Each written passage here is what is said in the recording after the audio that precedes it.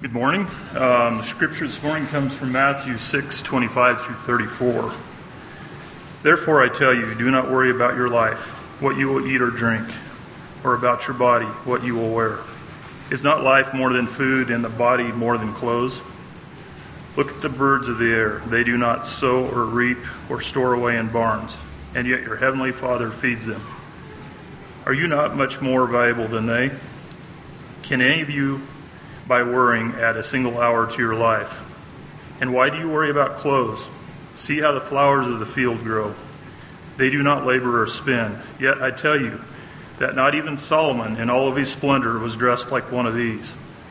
If this is how God clothes the grass of the field, which is here today and tomorrow is thrown into the fire, will he not much more clothe you, you of little faith? So do not worry, saying, what shall we eat, or what shall we drink, or what shall we wear? For the pagans run after all these things, and your heavenly Father knows that you need them. But seek first his kingdom and his righteousness, and all these things will be given to you as well. Therefore, do not worry about tomorrow, for tomorrow will worry about itself.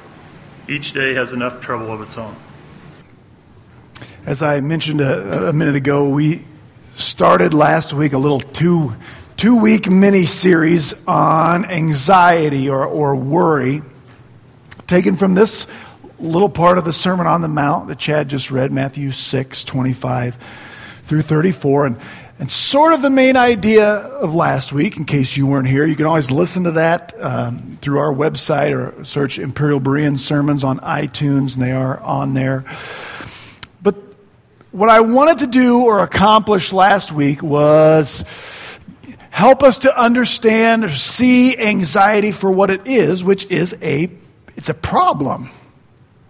It's something to struggle against. It's not something to accept or to nurse or to encourage. We defined anxiety or worry, same Greek word can be translated either way, as that feeling of threat, that there's a threat out there somewhere. There's some threat that is imminently possible, though it's not currently present. And we started last week with this quote from an author named Arthur Roche, who said that anxiety is a thin stream of fear trickling through the mind. If encouraged, it cuts a channel into which all other thoughts are drained. I love this word picture that our anxiety is just a little bit of fear, and we can't help it but have fear at times. That's part of being human, but when it's encouraged, it cuts that channel deeper and deeper and deeper till the rest of our thoughts get drained through the filter of anxiety. Now, how do we encourage our fear, encourage our anxiety? We encourage that when we spend our mental energy convincing ourselves or maybe convincing our friends that I'm right and I am logical to be thinking these worried, anxious thoughts about this topic. That encourages, makes us feel legitimate about our anxiety. The problem with that is that Jesus very clearly commands us not to go through life worried, anxious. Paul tells us that he has given us not a spirit of fear, but a spirit of power, a spirit of courage. Frankly, just worry, anxiety, they're not tools in God's toolbox. They're tools of our three-headed enemy, the world of our flesh and the devil, to use against us. Author Walter Kelly wrote that worry is faith in the negative. It's trust in the unpleasant. It's assurance of disaster. It's belief in defeat. Then he said, worry is wasting today's time to clutter up tomorrow's opportunities with yesterday's troubles. Worry's a problem. It's not good. Last week, here was the 6 points of last week's sermon. This is the sort of 6 truths pulled out of this passage to remind us what we should already know, that anxiety many times is a bigger problem than whatever it is we're actually worried about. Because, first, the whole reason Jesus brought up this topic of anxiety and worry is that anxiety is the result of placing our hope on what we can lose. He had just previously taught us about not storing up treasures on earth, not getting our eyes stuck, focused on things in this world that we can lose. Because when we focus on stuff we can lose, our anxiety results, because we know, we think I need this to have peace, to be happy, to have joy, and my heart knows I could lose it. My brain knows I could lose it, and here comes the anxiety. Second truth from last week about anxiety is that it narrows our focus. It puts the blinders on us. Anxiety makes us focus on this one thing that's wrong. Ignore everything that's good and right and pleasant. Your heart will be convinced by anxiety you can't be happy until you know how this will turn out, till you can fix this, till Jesus said, isn't there more to life than what you are worried about? Number 3, because anxiety narrows our focus so much, number 3, anxiety robs us of our purpose, because anxiety puts our purpose on stuff it shouldn't be on. And it robs us of the joy of fulfilling God's purpose in our lives where He's put us with what He's given us. Fourth, from a guy named Robert Mounce, we learned last week that anxiety is practical atheism. It's living like, it's acting like, I don't believe either there's a God who's in control, or that He knows what's going on, or that He cares about me, or that He will do good by me. Fifth, because of that, anxiety damages our testimony for Christ. When I live out of anxiety, the message I send to an unbeliever, to somebody who doesn't know Jesus, is that I don't have any more hope than they have. I have no realer hope, no truer hope than what they have. And finally, last week we said anxiety, if nothing else, it does no good. Who of you, Jesus said, can add even 1 hour to his life by worrying? That was last week's sermon. Anxiety is a problem. Maybe you already knew that. Maybe you're like, well, yeah, I've got all this anxiety. I don't want it. What do I do about it? I hope you're that far. If you're still sort of in that place where, no, if you understood what's threatening me, you wouldn't say my worry is a problem. It's logical. It's reasonable. I'm right to live with this. Today's not going to help. Because until you recognize a problem as a problem, you will never address the problem. If it's not a problem, if it ain't broke, you won't fix it. But if you're here this morning, you're like, okay, I know anxiety is often a bigger problem than whatever it is I'm anxious about. But what do I do? How do I fight anxiety if it's something to be fought? Jesus didn't just shake his finger and shout at people, stop worrying. God doesn't like it. Trying to quit worrying simply by trying to quit worrying does not work. Right? Some of you have been trying that for years. I saw on Twitter a couple of weeks ago, somebody took a picture of a sign that said, in the history of calm down, no one has ever calmed down by being told to calm down. I love that. Worry's the same way. The first step in dealing with our worry is we have to just quit trying worrying. We have to do something different. Do you remember when you were a little kid being scared of stuff that might be under your bed? Or if you have little kids, or or if you have had little kids, did any of them go through a stage where they could imagine these terrible, awful creatures that just might be under their bed? And it doesn't matter if they get down there and look, because they can hide in a hurry. Right? Well, there's a story of a man who never grew out of that. I'm sure there's a phobia name for this, but I don't know what it is. But he didn't sleep well for years and years because he thought there would be something under his bed. And he really struggled with that. And one day he saw one of his friends, and he told his friend, "Hey, my brother fixed that problem." And his buddy said, "Really? That's great. What, is your brother a psychiatrist or something?" He said, "No, he's a carpenter. He cut the legs off my bed." And suddenly there wasn't any room for scary things.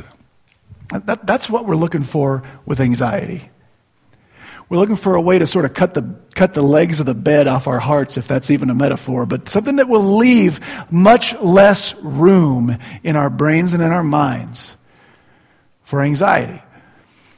It's a little bit like trying to get all the air out of a bottle. All bottles are plastic today, so I'll use a plastic bottle. If there's a problem that you want to get all the air out of a bottle, one thing you can do is kind of suck all the air out of it, squash the bottle, right, leaving no room for the air. The problem is a bottle's no good if it's all squished up, and as soon as you stretch it back out, what's going to happen? The air is going to go right back in. How do you have a useful bottle with no air in it? The easy way to do it is pour something in that does a better job of holding the air out. If you fill the bottle up with water, there's no more room for air.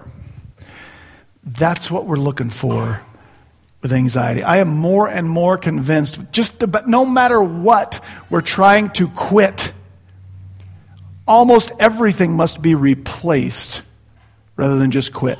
If I want to stop cussing, I had better find different words to use when I stub my toe. If I want to stop eating so much junk food, I'm not going to just quit eating. I better find healthier alternatives to eat. And if I want to quit being anxious, that has to be replaced. Anxiety must be replaced. Today's sermon is basically the application section of last week's sermon. If we know anxiety is a problem, how do we deal with it? We replace it. With what and how? That's where we're going today. Really 4 things to replace your anxiety with. And very intentionally, I want to start with this. Replace anxiety with peace. Now, this is going to sound simplistic, but stick with me here. This is not just first, like in the order on the sermon. This is first because this is the goal. It's really, really important when your anxiety spikes to tell yourself your goal is to have peace. If that's not your goal will become putting out all these things that cause you a little bit of anxiety, and it's exhausting, and it doesn't work. More on that in a minute.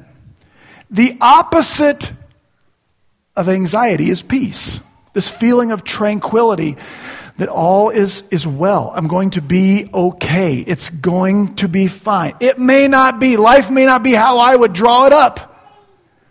But I can be at a place of tranquility in my heart without my circumstances being perfect. Peace is where I want to be. If I don't have that as my ultimate goal, I won't hit a target I'm not aiming at. Does that make sense? When my anxiety spikes, step 1, peace is what I want. Once I get that far, then I can begin to ask myself, well, how might I find peace? Where might I find peace? And for the Christian, the Bible tells us peace is a gift from God. Peace is not the absence of trouble or conflict. Peace is a gift. John 14:27, if you know the story of the Last Supper, the upper room, the night Jesus was betrayed, there comes a point where Judas Iscariot leaves to go fetch the cops, so to speak. And he's going to betray Jesus into the hands of the authorities. And Jesus is staring down the barrel of his execution. And things are about to get real scary, real quick for the disciples. And Jesus tells them, hey guys, I'm about to be gone. I'm about to leave you. Then he says this, but peace I leave with you. My peace I give to you. And I don't give like the world gives. Don't let your hearts be troubled. Do not be afraid. Now, once all that starts to go down, the disciples' anxiety starts to tell them, you know what would fix this? If you'd get down off that cross, stop playing around with all this human weakness stuff, right? Set up the kingdom, and give us what we want. My anxiety will go. No. Jesus said, I'm going to give you peace during this scary situation. Peace is a gift that comes from God during scary situations that we wouldn't desire. And that's the goal. Peace. Peace is the opposite of anxiety.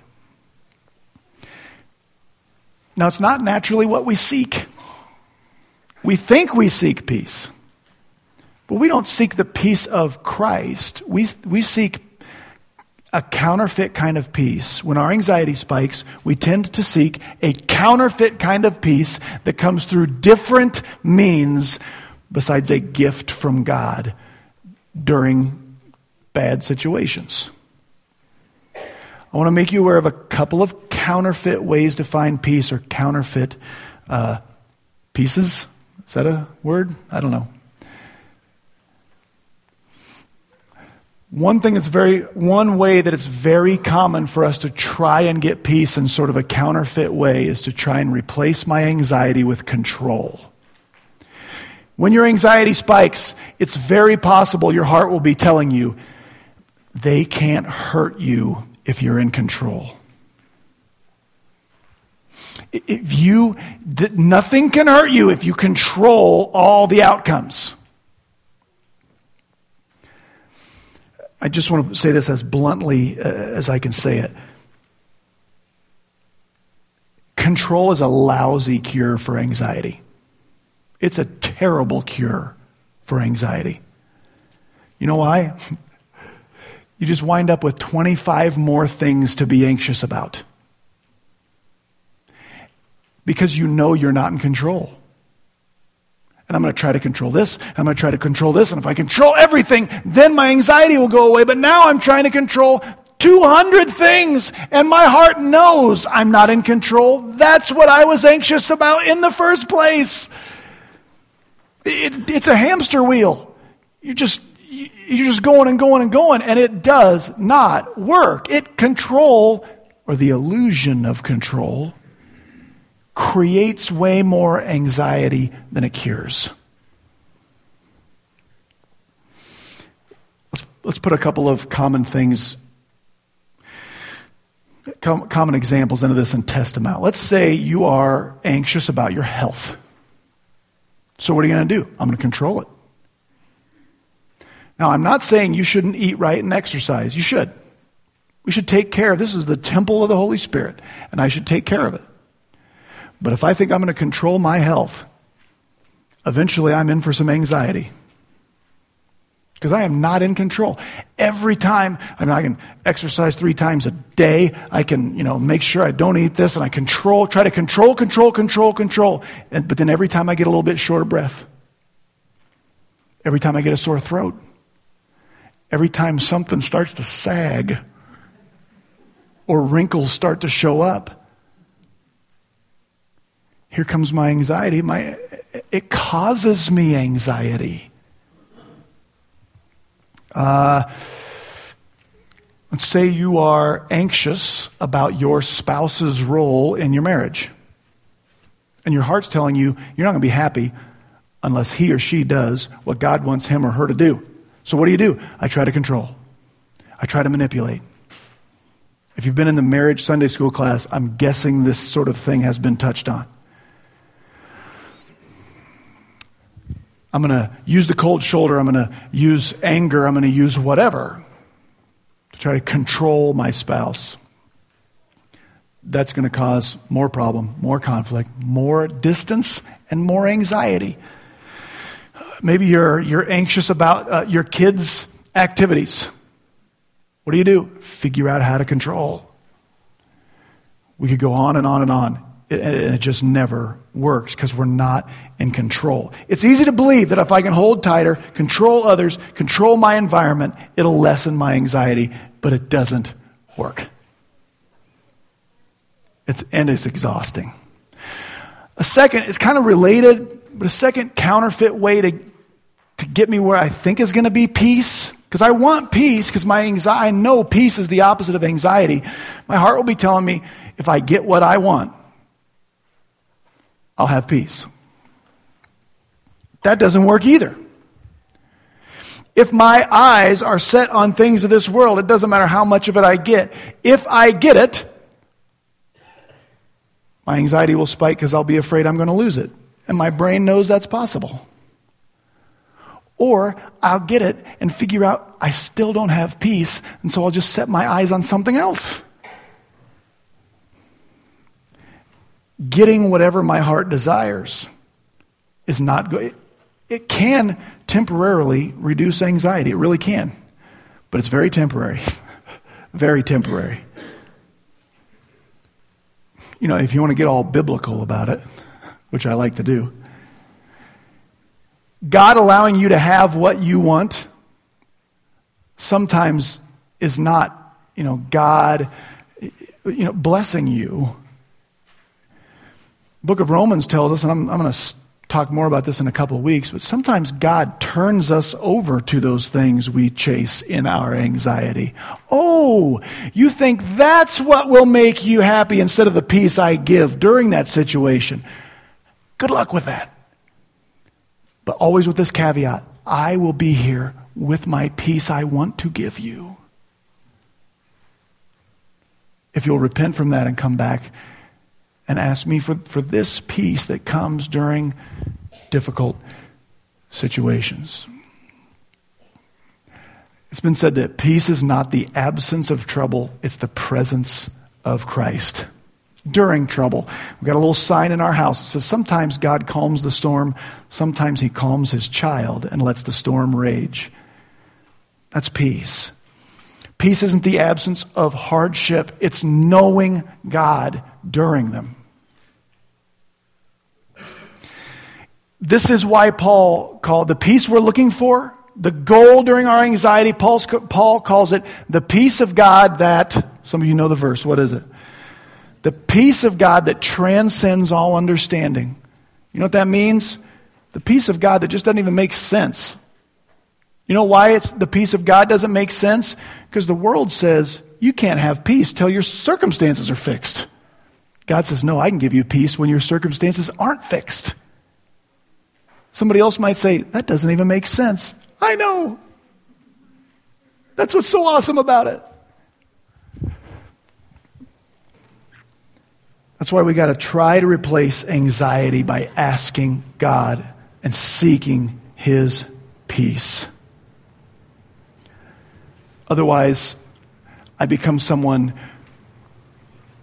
who doesn't think he or she can have peace unless he's in control or unless he gets what he wants. That doesn't lead to peace. That leads to stifling relationships, isolation, and more anxiety. You want to know what peace looks like?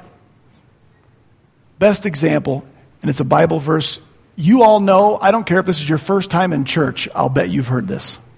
Here's what peace looks like. Even though I walk through the valley of the shadow of death, I won't have anxiety. I will fear no evil. Why? Because I can figure out how to be in control. Is that what it says? No. Even though I walk through the valley of the shadow of death, I will fear no evil. Why? Because I can figure out how to get what I want. Even though I am walking right now in the lowest place imaginable, I'll call this the valley of the shadow of death. It's underneath death's shadow. That's how low I am. I don't have anxiety. Why?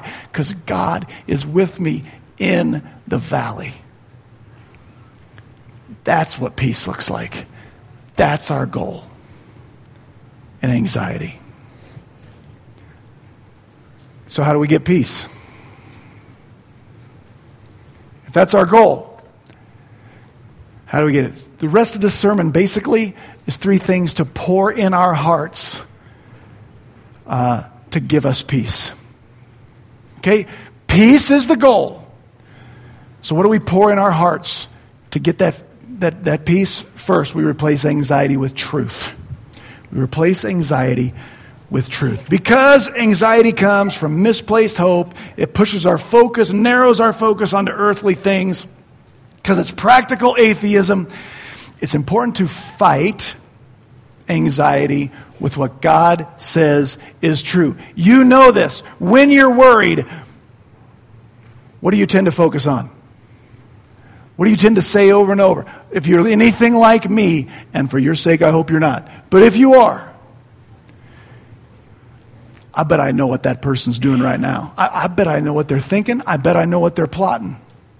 I bet I know what's going to happen next. You know what? If this doesn't happen, I'll bet I can invent you scenarios, man, that'll make your head spin. You know what those things are not? The truth. They might be possibilities. They might be decent, reasonable hypotheticals. But the truth isn't in them. Peter tells us I have to take my thoughts captive and make them obey Christ. I need to train myself to catch those thoughts and hold them up to God and say, is this true? And I need to find some truth and meditate on it. The Bible prescribes meditation, but it's not emptying my brain. That's like trying to quit by trying to quit. Okay? It doesn't work. The Bible's prescription for meditation is filling my mind with truth and chewing on that, ruminating on that. Jesus, in this passage, gives us 3 little nuggets of truth to these people he was talking to in their worry, in their anxiety. Jesus says this in verse 26, you are valuable to God. Look at the birds of the sky. Do they not sow or they don't sow or reap or gather into barns, yet your heavenly Father feeds them. Aren't you more valuable than they are? Do you know in Greek you can ask questions in a way that lets the hearer know if the answer to that question is yes or no? This one's an absolute yes. Jesus is saying, aren't you valuable to God? Yes, you are. You're valuable to God. He cares about you. Second, He cares for you. Verse 30. And this is how God clothes the wild grass. Won't He clothe you even more, you people of little faith? Won't He take care of you? The answer again is yes. He finds you valuable, and He will give you what you need. He may not give you what you want, but He will give you what you need. And a third thing, just a little nugget of truth to chew on in anxiety from this passage. Jesus lets us know God sees what's going on in your life. Verse 32, He says, your heavenly Father knows that you need all these things. He sees what you're going through. He finds you valuable, and He will ultimately care for you. Now there are hundreds of other verses in the Scriptures that are good to meditate on during anxiety. The best way to find them, best Bible study tool ever invented is a little thing called Google. There's a lot of trash on it, but if you type in Bible verses for my anxiety, Bible verses when I'm worried about, And you look, you'll find a list of something, and you pray, say, God, I'm looking for your peace, and I know I need your truth. Will you help me find what will speak to my heart? And then I pour that in my brain to fill up that trench of fear. And I know these three things are true. You see what's going on here. You have told me I am valuable, and I'm going to choose to believe that. And you will take care of me. Replace anxiety with truth. Next, replace anxiety with purpose. Man, when you walked in here, most of us knew this verse. Seek ye first, because we all memorized it in the King James, right? Seek ye first the kingdom of God and his righteousness, and all these things will be given to you as well. Right? You knew that. How many of you knew that verse was part of the cure for anxiety? Because that's what Jesus is talking about. Don't worry. How? Seek first the kingdom. First doesn't mean I'm going to seek a little bit of the kingdom and then he'll give me what I want. No, it's priority. Jesus is saying anxiety narrows your focus. Your life is more than that. You've got a purpose. Where you're at with what you've been given. Don't let your anxiety take your focus off your purpose. Get busy in your purpose. It'll usually involve other people. It'll usually involve service and righteousness. This is really interesting. Seek above all other things. Seek even more than you seek the solutions to what you're worried about. Seek his kingdom. That people that are in the kingdom are strengthened. That people who are not yet in the kingdom get in. And seek righteousness. You know why Jesus throws that in? Let me make an assumption about you. When you get really worried about something, those are the times where you're willing to take shortcuts when it comes to righteousness. Yeah, but I might lose this business deal. So maybe I need to. Yeah, but I might, fail at this, or somebody else might get my spot, or something else might. Jesus says, be busy about his kingdom and his righteousness. We're looking for peace, not just the solution to what I'm worried about. So I replace anxiety with purpose. And here's the hard part. As if the rest of it hadn't been hard already. Then I've got to replace my anxiety with trust. I've got to pour trust in my heart. It'll push out the anxiety. So my anxiety goes up. I remind myself peace is the goal. So I need to pour truth in my heart, give my brain something to think about besides hypotheticals. I pour peace in my heart. I get busy with my purpose, and then I trust God to be God. I trust God to be God. Now I say on the screen here that I trust God to be God. I'm not asking you to trust in statistics or probabilities. And I'm not asking you to trust in bad theology. And I want to explain those two briefly, because very common, this is what we try to trust in to cure our anxiety. This is where we put our trust, and it's misplaced. Here's what it looks like to trust in statistics or probabilities. You have heard this. Wives, you probably heard this from your husbands. Just saying. Here's the way it goes. You are worried about something that probably isn't even going to happen. The chances of you getting eaten by a shark when we get in the water at Enders it's just not going to happen. Right? Or maybe we're at the beach. I know that's the shark's house, but he's not home. Right? It's not going to happen. You're worrying about something that has a very small probability of happening. Here's what's wrong with that. bad stuff happens. And you know it. See, the internet exists, and you have found 100 different stories of that thing you're worried about happening to someone. Right? Something else from Twitter. You can put 3 symptoms in WebMD, right? And be fairly convinced you have 5 minutes to live. Right? And someone says, but you're worried about a hypothetical. It's probably not even going to happen. I'm not worried about all the times it won't happen. I'm just worried about that one time it might. And you can't guarantee me it won't. That's true. More on that in a second. I'm not saying there's no value in this, because there is. It's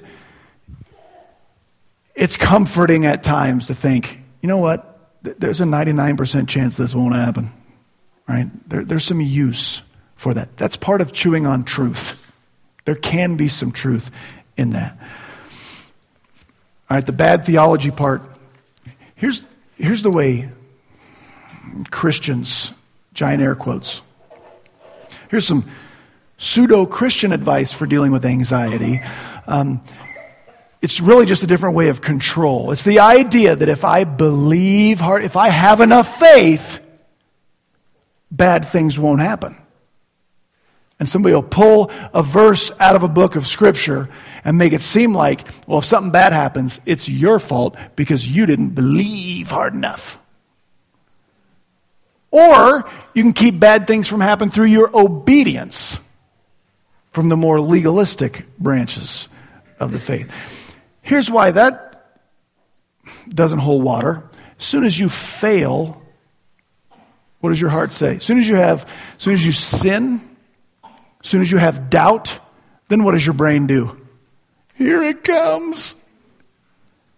Here it comes. God's going to get me now. Listen, you are not in control. Your faith doesn't control stuff. Your goodness doesn't control stuff. And Paul makes really, really clear. Don't do it now, but read Romans 8 this week if you have anxiety issues. What a fantastic passage of Scripture. Paul tells us in Romans 8 that real, believing, faithful, moral Christians face trouble, distress, persecution, exposure, peril, and then he says, we are being put to death all day long. What, only the ones that didn't believe hard enough? Listen, some of the Christians the lions ate, I think were probably pretty good people.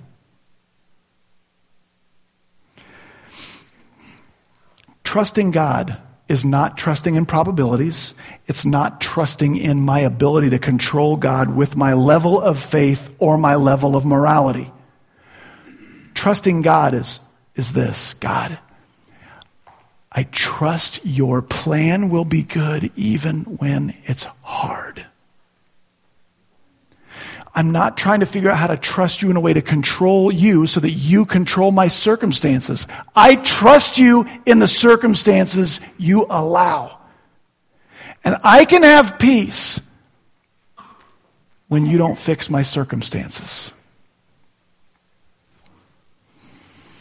That's trusting God. Your plan will be good, though it be hard. In that same chapter, Romans 8:18, Paul says, "For I consider that our present sufferings," notice he doesn't say our present sufferings wouldn't be here if we had the requisite faith or if we were better people. He just says our present sufferings can't be compared to the coming glory that will be revealed to us. You know what Paul's saying? Your plan's going to be good, even though it's really hard. A few verses later, in verse 28, he says, "And we know that all things work together for" what? Good. Don't pull that verse out of its context. Paul has granted lots of terrible things, including execution, happen to good Christians. He says, even that somehow works together for good for those of us who love God, who are called according to his purpose. I trust you so much that I know your plan is going to be good even when it's hard. It takes the pressure off. It's not my fault always when the circumstances are bad. And God's not angry at me when the circumstances are bad. I can still trust him to be in control and love me and value me and ultimately bring about good. It's a very freeing thing. I like this quote. Hudson Taylor, famous missionary who sort of opened up China to Christianity in a lot of ways. He said this: let us give up our work, our plans, ourselves, our lives, our loved ones, our influence, our all, right into God's hand. And then when we have given all over to him, there will be nothing left for us to be troubled about. Sounds simple. Here's the thing. You're going to be my purpose. I'm going to focus on your truth. I'm going to pursue your peace. I'm going to make you my purpose. And I trust you with the results. And in your sovereignty, some of the temporary results might not feel good. That doesn't mean they're ultimately not good. They can't be used for good. And I trust you enough to make all this good. One more illustration because I love this. World War I. History teacher, sorry. If you slept in history class during school, you can take a quick nap while I talk about this. World War I destroyed an entire generation in Europe. We have no collective memory left of that war. And in America, we really never, I don't think, had a collective understanding of what it did. One illustration. We do have a collective memory of the Vietnam era. Some of you remember, can you nod, let me know you're still in there, right? 20 years of American involvement, very bloody, a lot of civilian deaths, a lot of military deaths, terrible ordeal, 20 years worth. You take all the casualties of Vietnam, I mean civilians, soldiers, everybody, all 20 years, and put them together. That's how many soldiers died in World War I in the first month. And there were 50 more months to go. And one of the results is Europe was full of orphans.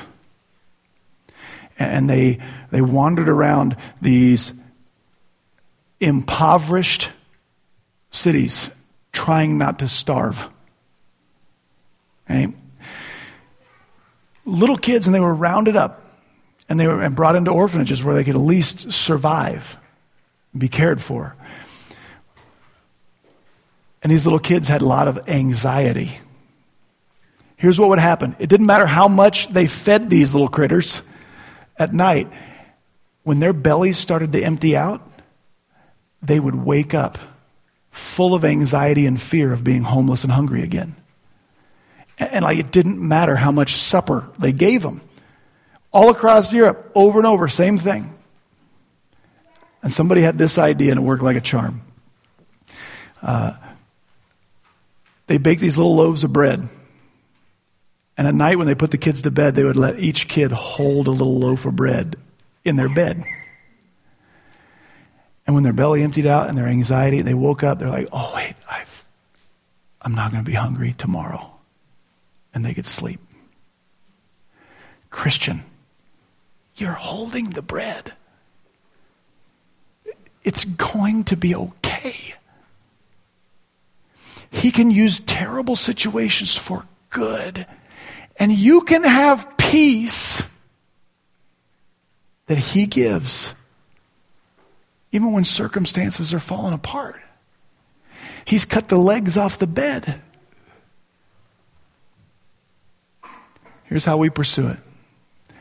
We make peace the goal in our anxiety, not fixing circumstances, not controlling outcomes, not getting what I want. Peace. Peace is the goal. How do I get it? I pour truth into my heart and mind. I meditate on what is true. I take my thoughts captives to the obedience of Christ. Is this what you consider true? I choose to believe you. He loves you. He finds you valuable. He knows what you need, and ultimately he will care for you. And he is generous. More on that in 2 weeks. I replace my anxiety with purpose. I fill my life with purpose. My purpose is not to be impressive or noticed, but my purpose is to glorify my God where he has put me, with what he's given me. I pursue his kingdom and his righteousness over everything else, even over the things I'm actually worried about. And then I trust God to be God, that his plans will be good, though they be difficult. And those things can begin to fill my heart with a peace that doesn't make sense, and it doesn't leave near as much room for anxiety. Pray with me. Heavenly Father, I thank you so much for giving us your peace, peace that comes from knowing you, from your sure salvation. God, I thank you that whatever I am anxious about, whatever I am suffering through, it doesn't deserve to be compared to the glories that will come. Which means the worst thing that I've ever gone through will be so far eclipsed from what you have in store for me that it's like I'm sleeping with the bread. I have a hope that won't die.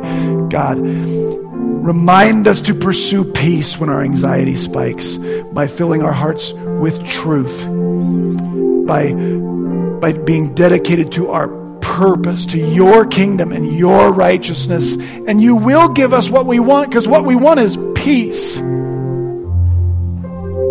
Help us self-diagnose how we're chasing counterfeits to your peace and using control and trying to get what I want when what I need is your peace and what you want. And God, grow our faith to be able to trust you that your plans are good even when they're hard. That our souls might be still because they're filled with your peace.